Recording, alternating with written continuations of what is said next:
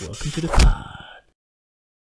Welcome, guys, to another episode of Two Chassids in a Pod. Baruch Hashem, we have with us here Rudy Israel.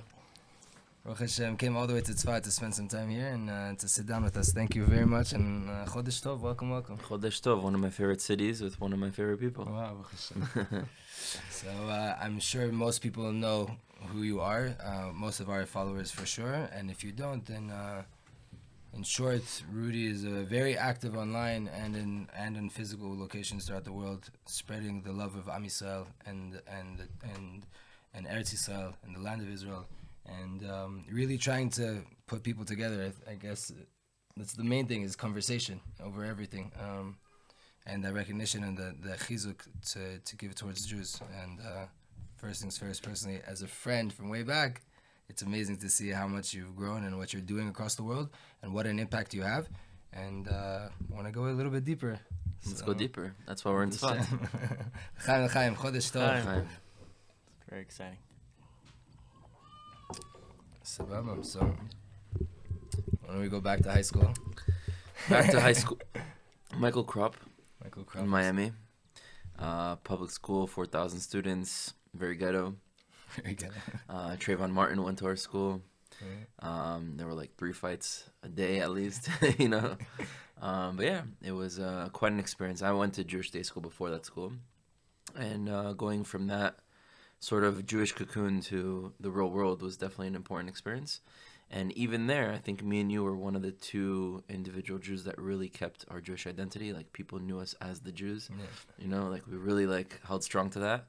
And it was good to not only learn what it means to be a Jew amongst Jews, but also what it means to be a Jew in a world that doesn't have Jews.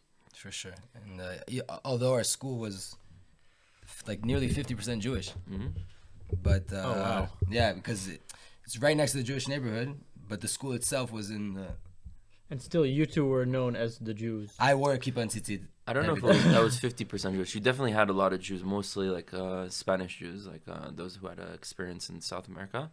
But you had a lot of different types of students, a lot of Haitians, a lot of Jamaicans, a lot of Cubans, a lot of Asians, Puerto Ricans, a lot of many different types of Miami. And it was a very interesting school. Let's just put it that way. Very colorful. Rudy's always been outspoken about Israel. And a famous story that we have, Rudy, when we were 15 years old, decides to throw a party at his house. And his parents went away. They gave him permission to do a party.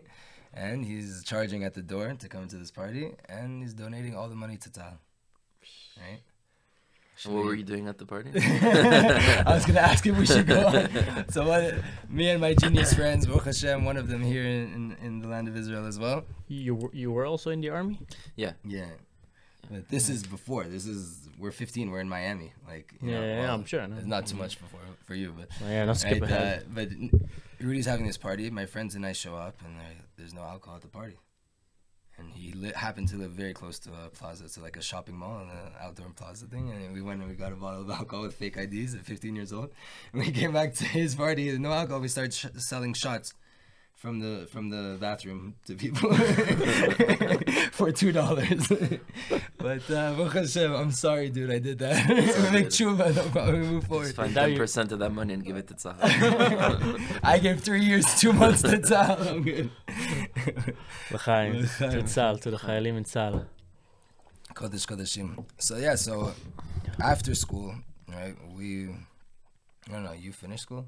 I didn't finish. At 11th grade, I left. I just came here. No, I graduated and then came straight here. I think we came here around the same time. Yeah. And I went straight in the army. I joined at 17, and I think you joined maybe a year later or something like that. Which unit? Tzanchanim. Oh, very nice. Very nice. The ones with the skirts, as we call them. The ones who don't have to tuck in their shirts. Yeah, I mean, honestly, we were always jealous. Yeah, let's be real. We're in Givati in the south, in the desert, just like jealous you guys are in the Golan, right? Nobody's perfect.